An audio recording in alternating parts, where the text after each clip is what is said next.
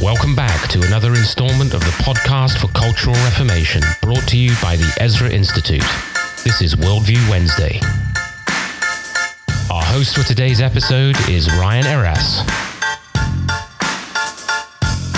Well, welcome back to the podcast for Cultural Reformation, brought to you by the Ezra Institute. I'm Ryan Eras. I am joined in the Knox Cellar by Nathan O'Black, and I'm joined remotely from the Wilberforce Academy in London, UK, by Dr. Joe Boot. It is September, and we are digging into a new season of the podcast. Guys, this is season 6 that we're embarking on. We've been on this for 5 years now. Wow, and we're still inviting Joe back on. Yeah. Wow. Yeah. This could be a box series, like, the next generation we've got. If we get to season 7 here, start. Yeah, the complete works of Bruce Lee or something. Would you listen to this guy? He's in England for however many weeks, and he's got an accent. That's right. It comes to me honestly. I understand. So, season 6, here we go. What a summer it's been, and what a fall it's shaping up to be. Mm-hmm. What's been going on? Why don't we just do a quick recap for those of you who have taken the summer off? Yeah, well, I mean, we've had many guest interviews over the past several months, and it's great to have Joe back on from the UK, from the Wilberforce Academy, and we'll probably talk a bit more about the things we've been up to over the past few months in a bit, but we have a lot as we look ahead to the fall. Mm-hmm. We're certainly focused on that right now, and it really begins with Joe's work at the Wilberforce Academy right now. You're about halfway through the program there, Joe, and you'll be telling us a little bit more about the Wilberforce Academy, what the focus is this year, a little bit later in our podcast today. But we're excited to have you there speaking in front of that large group of students. I think you said 70 to 80 students this year. Is that correct, Joe? Yeah, about 80 students here, yeah. Yeah, fantastic. So Joe is working on that right now with our friends at Christian Concern. And our own training program, Christianity and Culture Colloquium, is approaching very quickly now that we're into September. And that program is happening October 18th to the 21st in Port Colborne, Ontario, Canada. And it's a 4-day program. And we've made much about this, that it's open to any adults from any sphere. The first time we've ever done that as a ministry. And, if you're looking to book days off for that program, which I know is difficult, yes, it's a 4-day program, but that first day is dinner, a lecture from Joe. You can work that day if you need to and show up for the program. And then it's maybe 3 days off for the remainder of the program. And we've got a big lineup of speakers, of course, including Joe. And we've got Pastor Aaron Rock from Harvest Bible Chapel in Windsor. And many of you know him as the host of the Leadership Now podcast, also on the FLF network. And we've got Pastor Michael Thiessen, president of the Liberty Coalition, Dr. Ted Fensky, our fellow for medicine and public Christianity, and Andre Schutten, our fellow for law and civil discourse, and many other speakers there for the 4 days. And if you want to find more about that program or register, just go to our website, EzraInstitute.com. There's more information there. And we'll continue to chat a little bit more about that upcoming exciting program in the podcasts ahead of us this month and next. And then Joe's got a really busy fall after that program because he's out in the road. Oh yeah, it's a road show pretty much all over the United States. But he's going to be in Arizona for Apologia's conference, ReformCon, in late October. And then less than a month later, he'll be out in Los Angeles, California at the Bonson Conference, happening November 17th to 19th. We've made some good friends with the organizers there, and we're excited for that conference. Several of our other fellows will be at that conference as well, so we're looking forward to that. And we haven't mentioned this yet. And yeah, there's more. There's a lot happening. But wait, there's more. Ryan's falling asleep. But we haven't mentioned this on the podcast, but our next Mission of God conference is coming up in December. And we've never run the program. That's right. We've never run that. It's usually a spring conference. That's right. But our good friend Aaron Rock was very keen to host this year's conference. And he'll be doing that at his church in Windsor, Ontario, Canada. And that's going to be happening on December the 10th. So save that date. And for our American friends, we're working. Pardon me, Joe? It's on the border there, so they can. Exactly. Yes, it's on the border there. And in addition to that, we're working with some ministry partners in the southern United States as well to get a Mission of God conference going in 2023. Right now, we're looking at a church in Georgia. Mm-hmm. And we really hope to offer that conference to our friends in the U.S. next year as well. And that's it for now. Yeah. So watch this space for updates on more international programming. Yeah, that's right.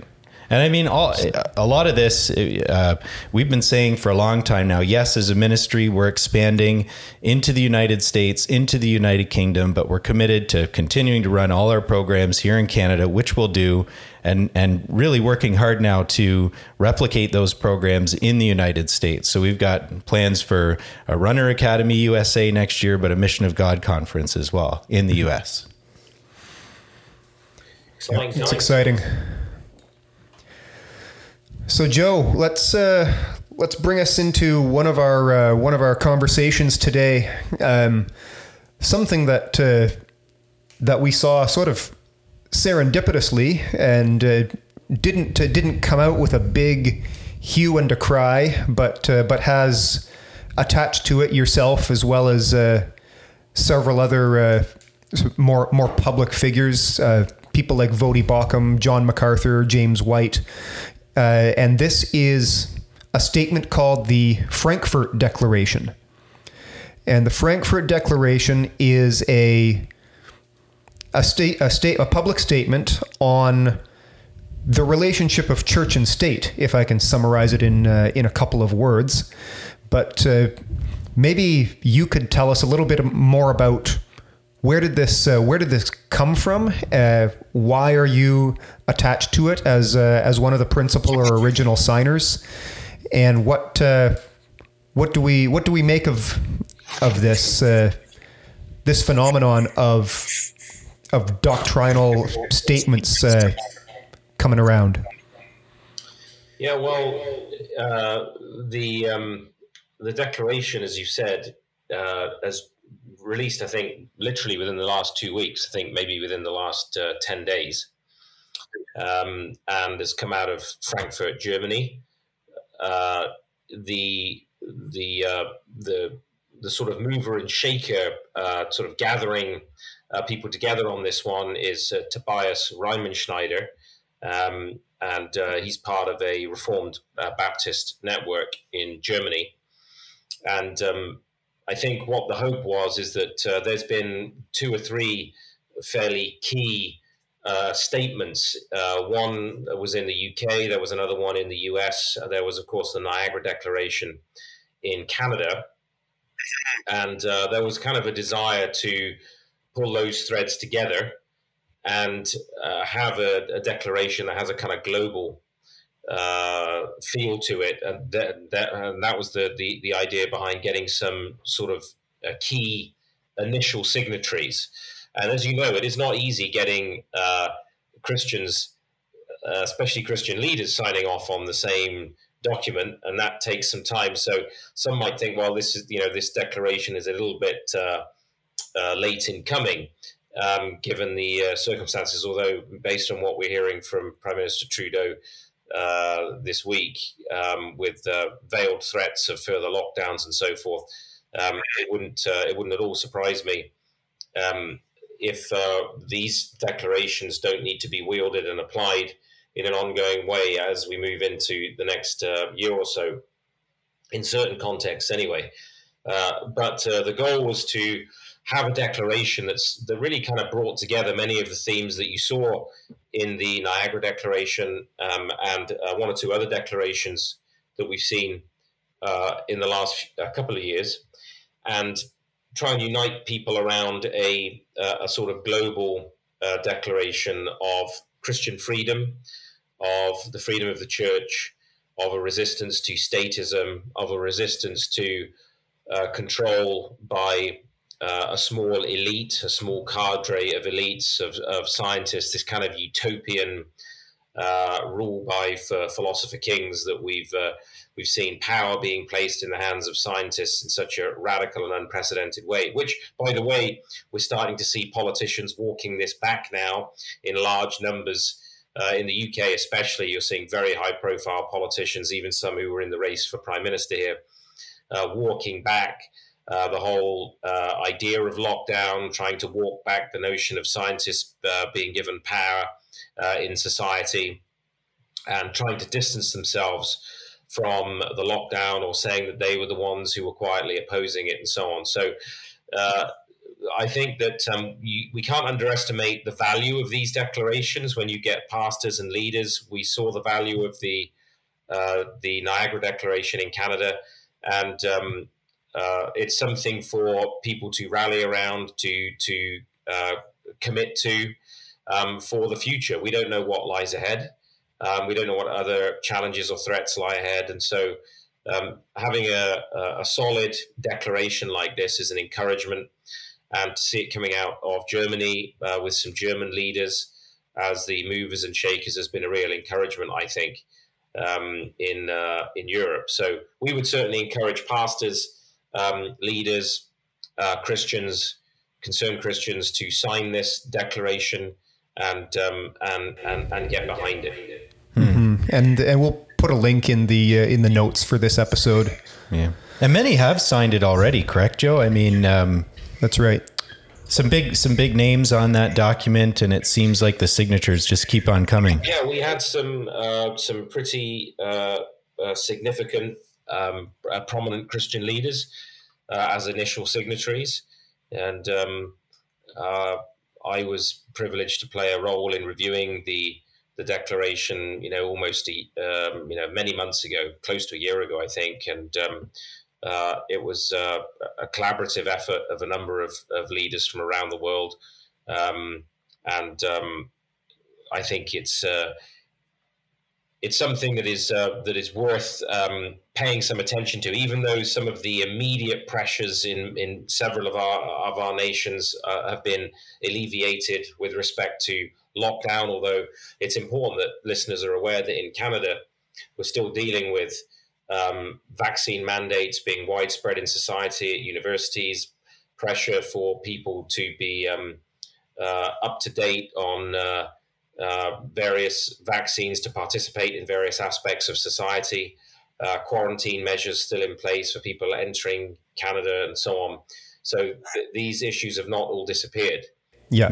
We're not out of this yet. Yeah, and our Prime Minister keeping that threat very much in place. That if we don't get vaccination rates up, we're going to see a repeat of last winter. It's almost word for word what he said a couple of days ago. It's astonishing. It actually would have been maybe even worth playing a short clip from that for some of our listeners who may be a little more incredulous that such a thing would be said. But yeah, that's what we've just heard. So the declaration is important. It's an encouragement. So we would encourage our listeners, go and check out the Frankfurt Declaration and sign up. And I just want to read a small selection from the Frankfurt Declaration. This is from Article 3. The heading is Mankind as the Image of God. There's more to it, but I'll just read a few sentences. It begins, "We affirm that every human being is created in the image and likeness of God, or imago Dei, and therefore has inherent dignity and worth, along with certain inalienable rights and liberties requisite for a proper human life." And it goes down to correspondingly say, "We therefore deny the dehumanizing actions of a governmental authority or any other institution to subject any person to psychological manipulation and intimidation." And the thing that sticks out to me, one of the things that sticks out to me just in that brief reading, and I'd encourage, again, everyone to read and consider signing this declaration. But the thing that jumps out to me is the inescapable reality that your doctrine has a direct effect on your politics and your policy. Absolutely. That reminds me of something that William Wilberforce said that I've been reminded of this week. William Wilberforce, who obviously people will be many people will at least be familiar. He was one of the founders of modern evangelicalism in Britain, an amazing social reformer, and led the charge for the abolition of the slave trade. He actually wrote a book, A Practical View of the Prevailing Religious System of Professed Christians in the Higher and Middle Classes in this Country, Contrasted with Real Christianity. One of those nice and short sort of 18th century titles for a book. But it was a practical view of Christianity, basically. And in that, he says, he speaks of the fatal habit of considering Christian morals as distinct from Christian doctrines. Insensibly, he says, in England, gained strength. Thus, the peculiar doctrines of Christianity went more and more out of sight, and as might naturally have been expected, the moral system also began to wither and decay, being robbed of that which should have supplied it with life and nutriment. And there is this ever-present temptation to think that we can disconnect our freedoms and the liberties that we've enjoyed as a culture, and the moral basis for being treated as image bearers of God and having basic rights and freedoms from the doctrinal foundations of Christianity. And what we're beginning to see in the West is that we saw it so starkly these past couple of years, is that once that doctrinal Christian foundation is eroded, the basis for the kind of things the Declaration is talking about start to erode as well. And that was something recognized right back there in the 18th century by William Wilberforce. So, Joe, we mentioned earlier that right now you are with us on site at the Wilberforce Academy in the UK. And I'm sure a lot of our listeners would like to know a little bit about the program, what you're doing there, what you're speaking about, what topics you're covering, what's the focus. You just mentioned William Wilberforce, which of course is what the program is named after. Maybe you could give us some insight into what you're up to this week. Yeah, so the Wilberforce Academy is actually an initiative of the British organization called Christian Concern. And the Ezra Institute has been involved in assisting and encouraging and resourcing Christian Concern and some of their programs for a long time. And of course, Ryan, our very own director of content and publishing, has worked on various publishing projects with Wilberforce Publications, which is associated with Christian Concern as well. So this is a long-standing friendship and relationship that the Ezra Institute has had. And, one of the things that, our mandate as an institute is to come alongside churches, Christian leaders and organizations with content, whether it's our books, our resources, or our teaching on Christian philosophy, cultural apologetics, and a biblical world and life view.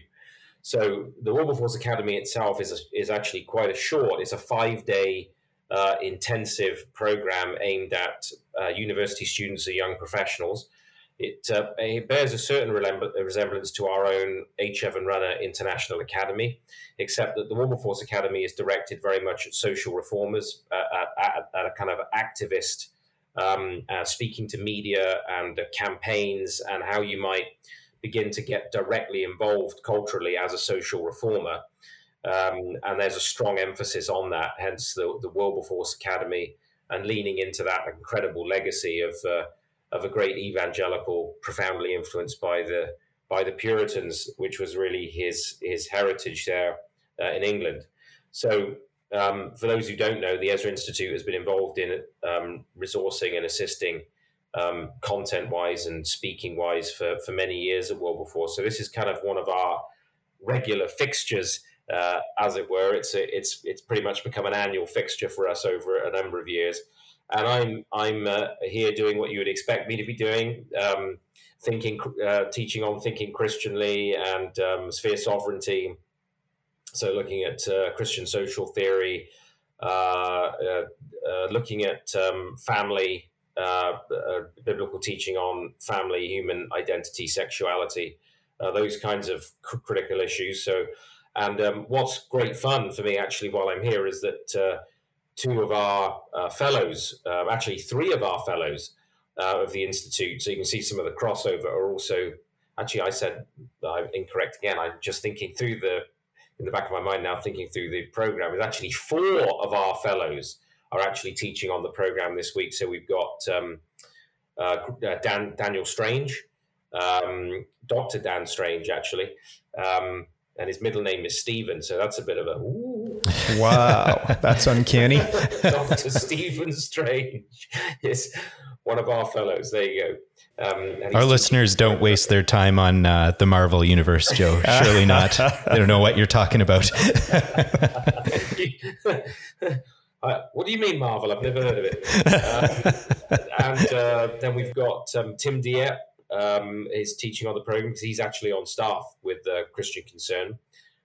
Graham Leach, our fellow for biblical economics, and Jonathan Burnside, our fellow for biblical law. So in some respects, it's great because we get a lot of interaction with. I get a lot of interaction with some of our fellows who we have at our programs in Canada and in the US.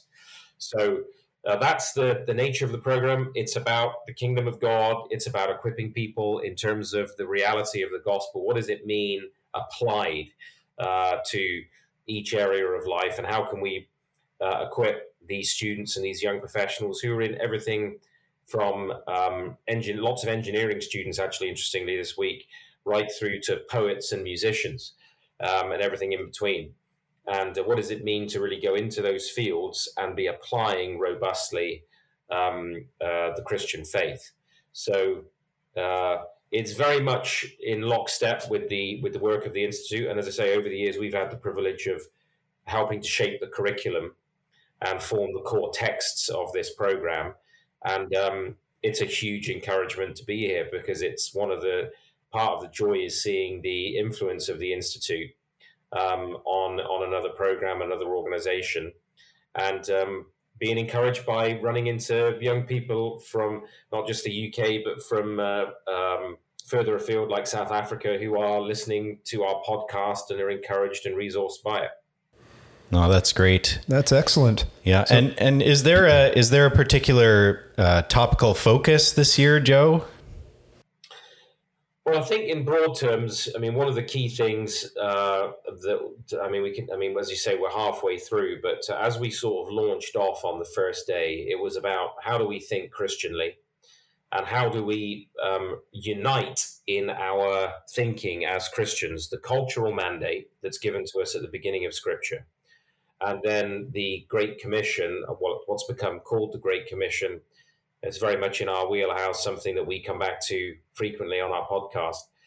How do these things come together? And I think that's worth us spending a bit of time on here for the sort of meat and potatoes of our discussion, because there is oftentimes a sort of dichotomy, a sort of wedge, which driven between the cultural mandate and the Great Commission, which actually reflects the artificial dichotomy, the false wedge that's driven between creation and redemption. It's fascinating that, isn't it? That actually the attempt to sort of set aside or sidestep the cultural mandate, that's Genesis 1:27 through 28. Why don't I read it to you? It's be fruitful and increase in number, fill the earth and subdue it. Rule over the fish of the sea and the birds of the sky and over every living creature that moves on the ground. So you've got this commission, this kingdom commission to turn creation into a God-glorifying culture, to be God's vassals, to be God's vicegerents in the earth, to fill the earth, to multiply, to subdue the earth in terms of God's word. and to rule and have dominion. And that boogie word dominion again, that people seem to be so scared of every time they hear it, and yet that's right there in the scriptures, that we are to rule and subdue. And of course, you see that repeated several times. It's repeated, of course, to Noah.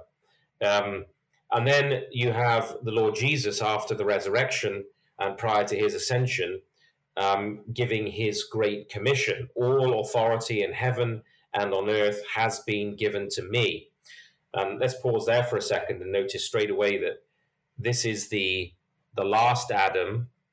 This is, or we might say, the second Adam, but the last Adam, the head of a new race, the head of a new humanity, who has fulfilled the cultural mandate perfectly, giving a commission to his new humanity, his kingdom of priests. So our first parents, they're set in the garden of God to be a kingly priesthood, to rule and subdue. And now the last Adam gives a commission concerning the new creation. If any man be in Christ, he is a new creature. Old things are passed away, everything's become new. So we now have this new humanity in the last Adam, the Lord Jesus Christ, being given a commission. And we're told that in this Adam, who is the eternal Son of God, fully man, fully God, is vested all authority in heaven and earth. So our first parents were given, and don't forget the cultural mandate. The big difference is the cultural mandate comes prior to the entrance of sin, although it's restated in a slightly shortened form to Noah. But the mandate comes to Adam prior to the entrance of sin. Of course, the Great Commission, so to that first kingly priest, here the Great Commission is given into a sinful world, but after the last Adam has done his work at the cross, has defeated death, and has released the power of the new creation into the earth by the power of the Holy Spirit, who is going to be sent on the day of Pentecost. So he says, all authority in heaven and on earth has been given to me. All that power to rule and subdue, that's been given to Christ. Therefore, go and make disciples of all nations, baptizing them in the name of the Father and of the Son and of the Holy Spirit, and teaching them to obey everything I have commanded you. And surely I am with you always to the very end of the age. And sadly, what's tended to happen with this is that just as we often talk as an institute about the radical separation of creation and redemption, and therefore that two-story worldview where you almost have two realms, might we even call them, dare I say, two kingdoms, and never the twain shall really meet, perhaps unless it be at some distant point in the eschaton.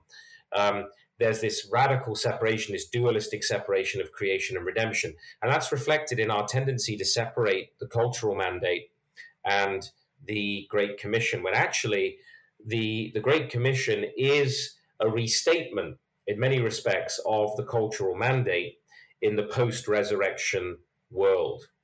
And it's the subduing of all the nations to the Lord Jesus Christ and the teaching of all the nations, the law and commands of God, of the Lord Jesus Christ.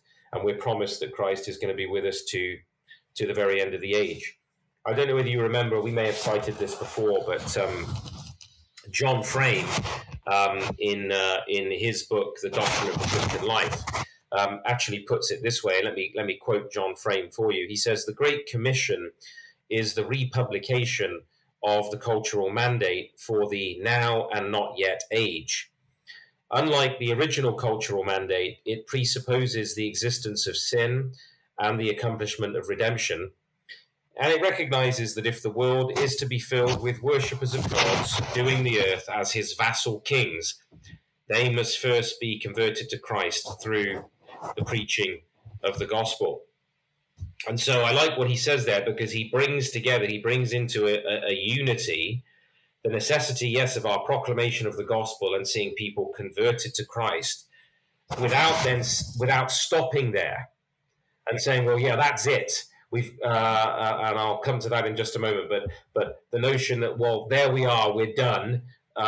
We've preached the gospel in inverted commas, and now somebody has given their life to Christ, but without recognizing that this really is a republication of that cultural mandate. And we are to subdue the earth now as Christ's vassal kings, his kingly priesthood. And if that's going to happen, then of course we need new believers. We need people who have been made a new creation in the Lord Jesus Christ, who are then going to go out and apply the fullness of the Word of God. So John Frame successfully holds those two parts together and sees in the Great Commission the unification of the cultural mandate and the preaching of the gospel. But I think that, for the most part, is missed by the vast majority of Christians, and we follow this dualistic frame of thinking. And the Great Commission is, oh yeah, tell people about Jesus so they can go to heaven. And it doesn't bear a relationship to the commission to the first Adam and then to Noah, of what it means for God's people to, as new creatures in Christ who have been justified by faith, their sins atoned for through the substitutionary death of Christ, who are being sanctified and made new in the Lord Jesus Christ, that they now have a mission and a calling in the earth. And it's heartening to hear that as you talk about the Great Commission and discipling the nations, because it's such the cultural mandate presumes such a broader understanding of what it means to be discipled than many of us are used to hearing in our day and age, where it's, you know, how to organize your Bible reading, and how to that's right. You know, how to structure your time for prayer, which we had an episode on prayer last week. It's that's an important discipline, but these are all disciplines, and discipling is stuff that takes place in the real world and for the development of the real world. Yeah. It's to equip you for a purpose. It's not it's not the end. It's the means, right? So, and Joe, just on that, I mean, you briefly mentioned a few reasons there, but I'm hoping you can expand on it. Why this false dichotomy, this dualistic mindset emerges in so many Christians today? Yeah. Well, this issue of discipling that Ryan raised there, I think, speaks to that. Is that we've tended to limit our understanding of discipleship to this very, very narrow and truncated idea that Christian discipleship is being schooled into a certain set of limited spiritual disciplines, which we recognize are incredibly important for the Christian life, that we are a people of prayer. And as you say, that's why we emphasized that in our podcast with one of our fellows, Andrew Sandlin, last week. And of course, a systematic reading of Scripture. But Nathan, as you said, that surely has to be for a purpose. We nurture our relationship with God to a particular end, that we might know Him and serve Him. So with the disciples, I often end some of our programs with a message on plundering Satan's kingdom, where we talk about when Christ called the apostles to Himself. It says that they might be with Him, and that He might send them out to preach the kingdom of God. And so the tragedy, I think, is as the culture has placed more and more pressure upon Christians and the application of the Christian world and life view, the more reticent we've been to think through what it means to really apply the faith. And that has led to increasingly a sort of abstracting of the gospel to believing a certain set of propositions and having a personal walk with Jesus and then leaving it there. But how is that going to disciple nations? It's interesting that even the term there in the New Testament is ethnoi, not anthropoi. So it's peoples and nations that are being discipled here. It's not just about individual personal salvation. It's interesting. I think again, it was actually, in this case, the nephew of Herman Bavinck, J.H. Bavinck, who says something very interesting along this line, where we've almost platonized the Christian faith into an abstract realm that doesn't land in the concreteness of reality. And of course, that's what we're at Wilberforce and at the Runner Academy and our Worldview Academies are trying to help people to recover this integrated, full-orbed reality of the gospel in God's creation. Bavinck, the J.H. Bavinck, says, abstract, disembodied, and historyless sinners do not exist. Only very concrete sinners exist, whose sinful life is determined and characterized by all sorts of cultural and historical factors, by poverty, hunger, superstition, traditions, chronic illness, tribal morality, and thousands of other things. I must bring the gospel of God's grace in Jesus Christ to the whole mankind in their concrete existence, in their everyday environment. And I think that really touches on something, so important. It's this tendency that's been there, especially within our well-meaning evangelicalism, to kind of Platonize the faith into another realm, another dimension, and a spiritual world, almost a world of ideas. We might even say there's kind of a Gnostic tendency there. That doesn't land the reality of the faith, of Christ and his commandments, of his kingdom, right now into politics and to law and education and medicine and hairdressing and engineering and teaching and every other area and department of life that needs the new King Adam and his people, the Lord Jesus Christ and his kingly priesthood, and the seasoning reality of the gospel to be discipled in terms of his word.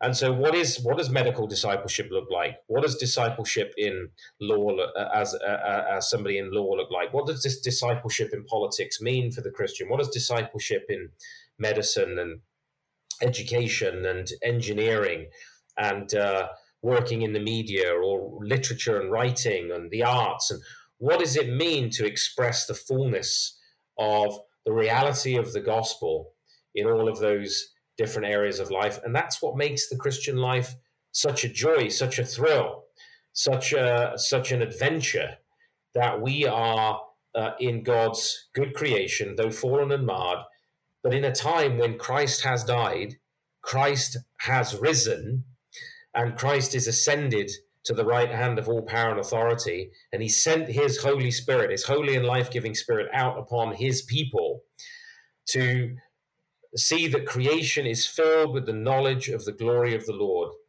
as the waters cover the sea. So, and that's the kind of vision that we're trying to see capture hearts and minds this week. Right. Joe, right there, you're describing exactly why I often cringe when people in those various professions you've just laid out for us lament the fact that they're not in full-time ministry. Mm-hmm. Mm-hmm. That's a common assumption, statement. Mm-hmm. Well, that came up. I think that actually came up in a lecture. Maybe it was today. I can't remember who was giving it. Talking about the fact that this whole full-time ministry sort of mythology that's built up around the ecclesiasticizing of the faith, basically. And what we're really saying is the kingdom of God terminates with the institutional church. And unless you basically are a pastor or an elder in the church, you're not really in full-time ministry. You're doing secular things. And that might be good to raise money to give to the institutional church that's really doing the kingdom work. But there is no specific value to your work as a lawyer, a doctor, a politician, a teacher, an artist, a homemaker, a truck driver, whatever it may be. There's no intrinsic value and worth to that. Only insofar as it's tied to the life of the institutional church is there value, and that, of course, is the false dichotomy that we're trying to break down, and that problem directly relates to how we view creation and how we view the cosmos. That we tend to think of it in terms of a creation that is just going to be destroyed. and we might just about escape with our resurrected bodies. That isn't the biblical picture. The biblical picture of burning up is to do with purification. It's an apocalyptic image of purification, because Paul very, very clearly teaches that the creation is going to be released from its bondage to corruption, and the destiny of all of creation is tied to the resurrection of the children of God, the fullness, the consummation of the reality of Christ's kingdom. And it is actually Herman Bavinck who very famously said, and I love this because it speaks to the necessity to deconstruct that false dichotomy. He says, Christianity creates no new cosmos, but rather makes the cosmos new. It creates no new cosmos, but rather makes the cosmos new. It restores what was corrupted by sin. It atones the guilty and cures what is sick. The wounded it heals. That's in his discussion of common grace.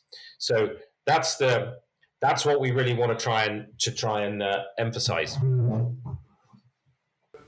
Joe, in our conversation before we started recording, you mentioned that one of the themes that you're working through at the Wilberforce Academy this weekend, as you deal with the question of the cultural mandate and the Great Commission, is that much of the West, much of evangelicalism today, has an idea of, or a doctrine of, a diluted Jesus and a delimited Jesus. Those are the terms I think one of the speakers was going on. I want to give you an opportunity as we close to round that out.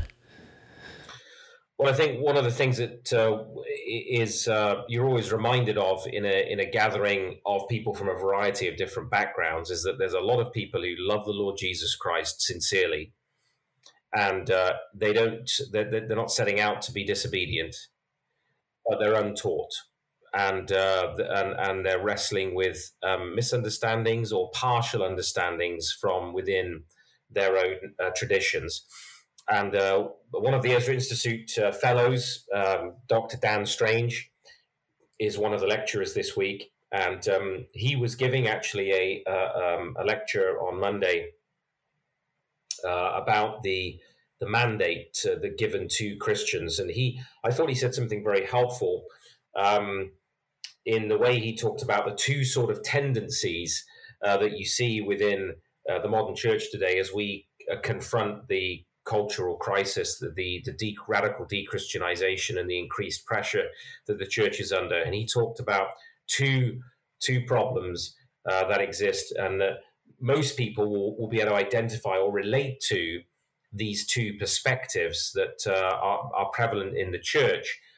You may be from a church that emphasizes one more than the other. Our listeners they might identify with one over against the other, but I'm sure they'll recognize these tendencies. And so he said the first is a diluted Jesus. And that's where he says God's gospel breadth is emphasized at the expense of gospel depth. So in the attempt to say, well, yes, we need to see people interact with and have a bridge to the gospel, build bridges for people, bridging activities for the gospel, and people who are even interested in social transformation. You often hear this cry, we've talked about it before, for social justice, often among younger evangelicals. And so there is this idea that, yes, there needs to be gospel breadth, but then there's two problems arise there. Very often, the cry for justice and the cry for transformation is not rooted in Scripture. And the emphasis gets laid purely on almost like the appeal of the gospel, not on the cost and the price of the gospel. And in the goal of having this breadth, we tend to water down God's law, Christ's demands. We shy away from those things, and we tend to accept the secular division of faith versus no faith. So the diluted Jesus will very much, people from that tendency will tend to speak about us as being people of faith. You hear that all the time in Canada with a number of organizations that try and work in politics and so on, and to speak about people of faith as though there are people with no faith, as though there is this sort of neutral realm into which we're operating. So you have this diluted Jesus in the name of having gospel breadth. And so it means that, you know, the fullness of the gospel and its challenging aspects tend to be watered down. I mean, that's the point that he was making. And then the other tendency, not found so much amongst the social justice call and cry. That's the sort of breadth. We've got to have this breadth, but then you see the essence of the gospel of the kingdom being diluted. The other is the delimited Jesus. And this we might call gospel depth at the expense of gospel breadth, where people think, well, we are the ones who are really hanging on to the gospel. We are going to focus on justification by faith alone. It's about personal transformation. Never mind laws and politics and culture. It's personal transformation. That's what the Christian faith is all about. The stress gets laid as well on the eternal. So there's not much said about the transformation of culture and a vision for what God is doing in history. In this life, it tends to be focused all on the future. And that's where you get this abstract, sort of disembodied almost idea of historyless sinners who need to be saved into, you know, they need to accept these propositions and be saved so that they can go to heaven. And of course, we want to avoid caricature, but those are two emphases that I think people will recognize. One of dilution, and then one in the name of depth, delimiting the rule and the reign and the gospel of the kingdom and truncating it. So that was something that just stuck in my mind and in my memory. That's quite a useful way of articulating it: the diluted Jesus and the delimited Jesus. That are prevalent in the church. And what we actually need is neither a diluted nor a delimited Jesus, but the Lord Jesus Christ and his great commission to disciple nations, and for that discipleship to cover the earth. And actually, Dan concluded his lecture with a wonderful quote from Klaus Schilder, who is, of course, one of our favorite writers on Christianity and culture, because one of the things with both the diluted and especially with the delimited Jesus discussion is that we've talked already in the show now about the tendency to imprison the idea of the kingdom in the church. And this is what Schilder said. He said, the mission of the institutional church is to be distinguished from the mission of Christians in the world, each with their own specific tasks. Of course, and I just pause there, that's often where confusion comes in, where there is a tendency to not recognize that the scriptures are addressed to Christians, not simply to churches. In fact, they're largely addressed to Christians, to people who believe in the Lord Jesus. And there is a commission for the Christian in every aspect of life in all of the world. So the commission is not just to the church. And he goes on, he says, the church should not even be in the smallest, the direct center of culture, but she must be the greatest indirect cultural force.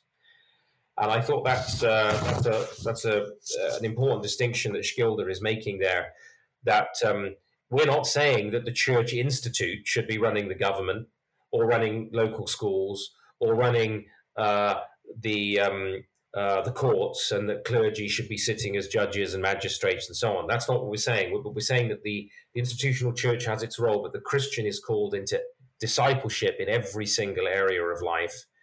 And if we conflate the kingdom of God and the institutional church, we'll never really understand and capture properly what the calling of the Christian in all of life is. So that's been the emphasis. That's the emphasis this week. So it's very much in our wheelhouse, and it's a real blessing to be here. And Joe, just as you're sharing that, I'm thinking through the two different groups. I just wanted to point out that, I mean, the first group is trying to adopt the culture, where the second group is trying to escape the culture. And of course, as Christians, we're called to shape the culture. Mm-hmm. And that's a good way to put it. That'll preach, Nathan. Yeah, there we go. There we go. Mic drop. That's actually a really good. That's a really good way to summarize it. Yeah, one is being shaped by the culture. Another is really seeking to escape the culture, whereas our task is to transform it in the power of the gospel by the work of the Spirit in the name of Christ. So, yeah, it's a nice way to start the new season before we get into things like Thomism and so on in the weeks that lie ahead, and what should be our orientation as we face the challenges of our time is to be reminded of this, I think, fundamental and basic principle that we've talked about today. It's a great way to start to leave the summer months, enter the fall reinvigorated as God's people with the meaning of the Great Commission. Well, it's encouraging to hear that there are Reformation, cultural transformation-minded evangelicals in the UK, good friends of ours at Christian Concern. I understand you've got to bounce off of this call and go lead a discipleship group pretty soon. So that'll be a wrap for season 6, episode 1. We are looking forward to digging into all kinds of interesting stuff as the season progresses. But Joe, it's been good to have you here with us again today. We'll look forward to seeing you next week. Absolutely. All right, bless you. And from all of us here at the Ezra Institute, this has been the podcast for Cultural Reformation. And we remind you that from him and through him and to him are all things. To God be the glory, and we'll see you next week.